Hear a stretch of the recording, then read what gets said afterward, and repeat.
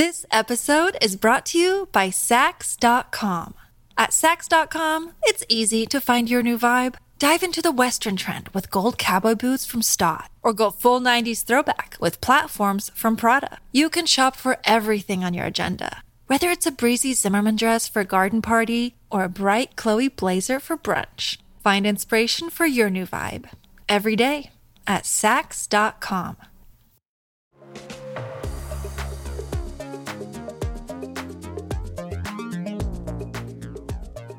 Welcome to I'm So Obsessed, where we talk with actors, artists, and creators about their work, career, and current obsession.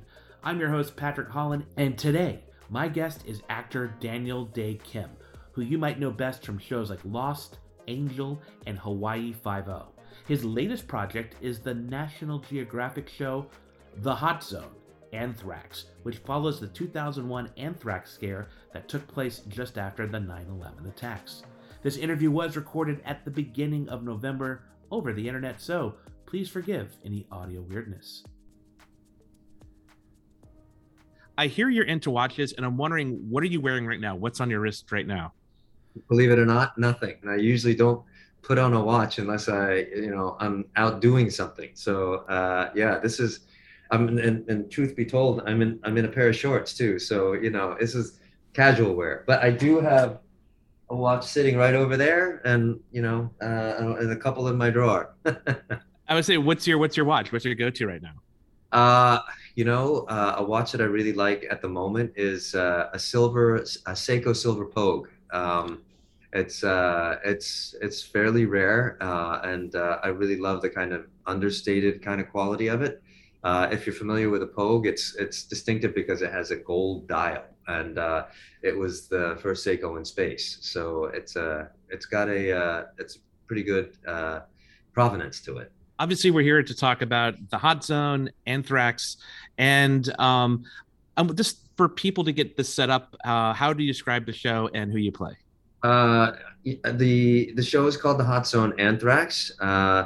It is the story of the investigation behind a series of letters that were laced with anthrax and sent to prominent politicians and news anchors, as well as editors, back in the weeks following 9/11. I play Special Agent Matthew Riker, a Korean-American adoptee who is also a microbiologist who joins the FBI and is assigned to be the lead investigator to find the people behind the attacks. Now, I know, like in the trailers, and I got to see the first couple episodes, it's based, or it says, I think, inspired by real events. How much of it is inspired? And for example, is your character based on someone or in particular? No, my character actually, the actual investigation involved hundreds of FBI agents and took place over the course of many years. And so, for the sake of consolidation, they took my character and made him an amalgamation of many of the agents and the work that they did. Now, the events and the actual course of the investigation is very factually based, but they consolidated the work of many investigators into a couple. The teaser for the show gives you the most amazing trailer moment. There's a tight close-up of you. The camera's kind of pointed up, and in the foreground is a letter, and you open the letter, and you say, very dramatically, "Get out." Anthrax spores do not just die. They settle. They lie in wait. What we're talking about is a ticking time bomb. I saw it with my own eyes. Get out. I think what I was really impressed by, at least the first two episodes I saw, was the way you guys format that and the way you've taken it so it feels realistic, but it still feels more cinematic. And I wonder if you could tell me a little bit about the first time you read the script or you heard about the approach with this topic. I credit our director for episode 1, Daniel Percival, who you may know from Man in the High Castle. But he created, I think, along with our cinematographer, a very cinematic look that is really rich and a lot of depth of field, and I thought gave it a sense of gravitas that was necessary for the show. So I give a lot of credit to them, and I think that's crucial to any kind of a project like this. I realize we're coming up on the heels of the 20th anniversary of 9/11, and a lot of those documentaries, you would hear the mention of anthrax. And I don't know, for me, I completely forgot about that, even though I remember working at like as a shipping person for like a production house and was very aware of what was going on. But I'm curious, do you remember what you were doing when all this was going on? Yeah, for sure. Like the morning the towers fell, I was in Los Angeles, and I was about to go to work on an episode of a TV show called Charmed. I remember being woken up by a phone call from my brother saying, "Turn on your TV," So I turned it on, and that was a time when we were all watching, one of 3 news channels. And so we were all getting the same news. It wasn't fed to us by an algorithm telling us, who we should be listening to. We stopped work that day, and that was the beginning of a period of many months where I think we as Americans were feeling fearful and vulnerable in a way we never had before, because we'd never had attacks like this on our soil. And so, when I started hearing about these letters that were being mailed, I remember actually seeing Tom Brokaw and Peter Jennings and Dan Rather talking about these things. And I also remember not opening my mail for like a month, and so these were the way these kind of events affected the way we live. And I remember a couple of turns in the investigation, but I certainly don't remember all the details. And it was through the course of doing research for this, I was like, oh my gosh, I did not know that happened. Or, yeah, I remember hearing about that, but I didn't realize that was what was going on, And I would say that as those of us who didn't know much about it were quietly sleeping peacefully in our beds, there was an army of people who were investigating day and night and doing their best to protect us. And you mentioned doing research. Is there something in particular that you found curious or really surprising that you didn't know? No, there was a lot that I didn't know. The amount of internal politics that affected the way the investigation went was something of a surprise to me.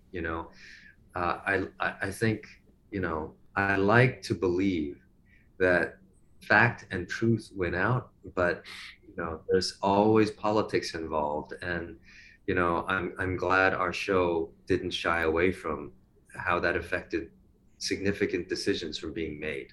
So there's a scene in the first episode.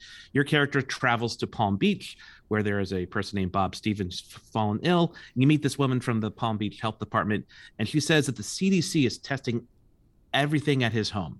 But your character says they won't find anything. And I'm curious why that is. Oh, that's a really specific and good question.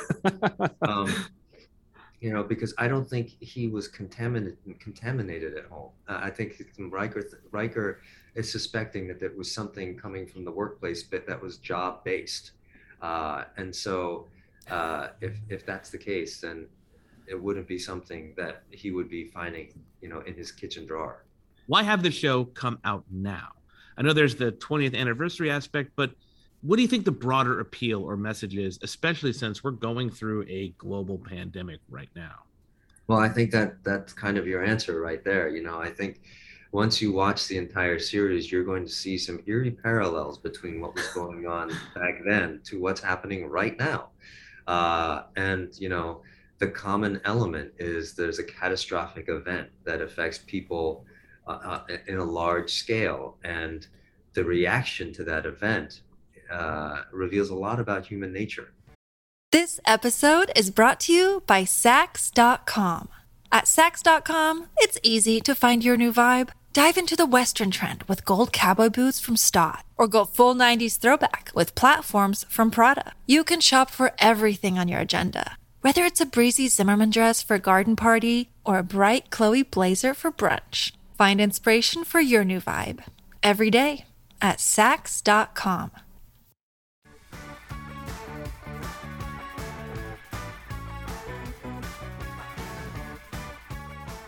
The name of our podcast is I'm So Obsessed. Daniel, what are you currently obsessed with? I would say the thing I'm most looking forward to week is Succession. And that's not an uncommon answer. I think I think it's a great show. And as much as I find those people despicable, I love to watch them. Yeah. What do you, I mean, obviously I feel the same way, but I'm curious, what is the appeal that you get to watch these people, but it's fiction, or is it just like, there's this side of human nature? What is it? What's the appeal for you? Well, they're the kind of 180 to Ted Lasso, right? Ted Lasso is all about finding the hope and the good in people. This is about how evil people can be to one another, how cold and callous you can treat one another in the name of business, in the name of profit, in the name of greed, in the name of more.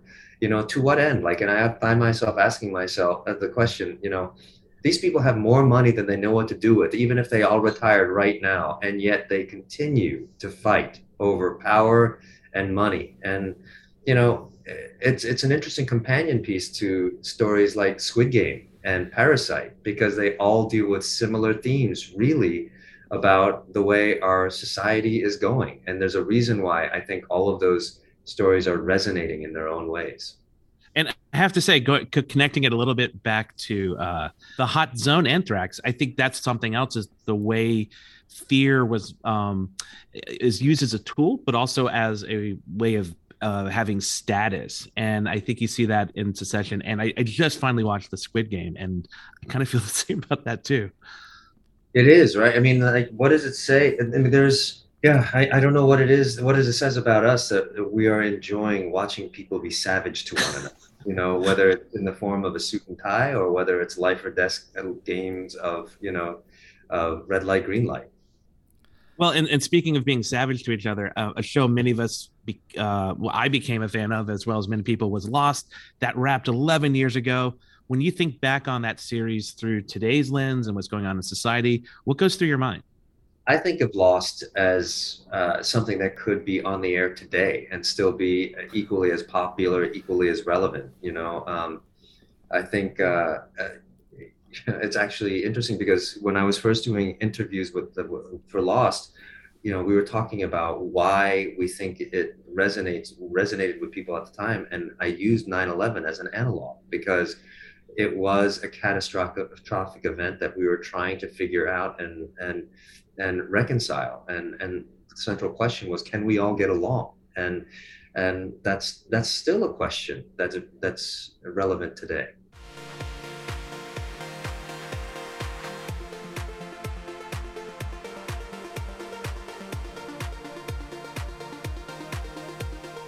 Well, we'd like to wrap up on our show. We do a thing called Pick One. I give you a couple things you can select, and you pick one. It doesn't mean the thing that you pick is better than the thing you don't pick, but let's play Pick One. Great. All right, so the first one I have is Legend of Korra or Raya and the Last Dragon. Raya and the Last Dragon. If you would have said Avatar, it would have been different, but only because I'm prepping for Avatar. But I love the message of Raya and the Last Dragon, talking about hope and harmony and unity. It's in the same way that Ted Lasso is the antidote for Succession, Raya is kind of it falls in the Ted Lasso camp, and I'm about that. Okay, so next one I have is etc., or etc. Pick one. All right, you know where I'm going with this. Okay, but this is more of a question, to be honest. So you played The King of Siam and The King and I, and I'm curious if there is a role in theater that you've always wanted to play, and maybe you still hope that you'll be able to play it one day. Henry V. Oh, yes, absolutely. I could see you as Henry V. Oh, my goodness. A lot of young actors dream of playing Hamlet. I always dreamed of playing Henry V for reasons that you might find obvious given my body of work and the things that I tend to advocate. But also, I mean, talk about speech. I mean, Hamlet has a couple good speeches, but one or two. Henry V definitely has some excellent speeches in that. Oh my goodness. Okay, here's another one. Is pick one: a Rolex GMT Master 1675 or a Grand Seiko First. 1675, especially if it's root beer bezel and root beer dial. I think that's an incredible piece, and we would love to have one. I don't have a podcast about watches, but if I did, I feel like we could fill a good hour. Hey, it sounds like you know something, a thing or two about watches. One or two things. I kind of gotten into it a little late. Okay, here's my last pick one for you. Unsolved Mysteries, Beverly Hills 90210 or Walker, Texas Ranger. Pick one. Beverly Hills 90210. Beverly Hills 90210 was a show that I would watch once in a while, and like when I was a kid, like people around me were going nuts for that show. So to be on it was kind of a thrill. It's kind of like when I was on Seinfeld. Like I'd watched every episode up until that point, and so to get a role on the show was kind of one of those dreams come true. Best wishes with the show. I'm so excited to see the rest of the series. Yeah, I hope you enjoy it. Thanks a lot. I want to thank Daniel for chatting with me, and I want to thank you for listening. The Hot Zone Anthrax premieres November 28th on National Geographic and streams on Hulu. I'm So Obsessed was created by our executive producer Daniel Ramirez. Our editor and lead producer is Sophia Fox-Sowell, and this episode was produced by Rebecca Fleenor. Please take a moment and subscribe to I'm So Obsessed on your favorite podcast app. Follow the show on I'm So Obsessed Pod. And until next time, take care.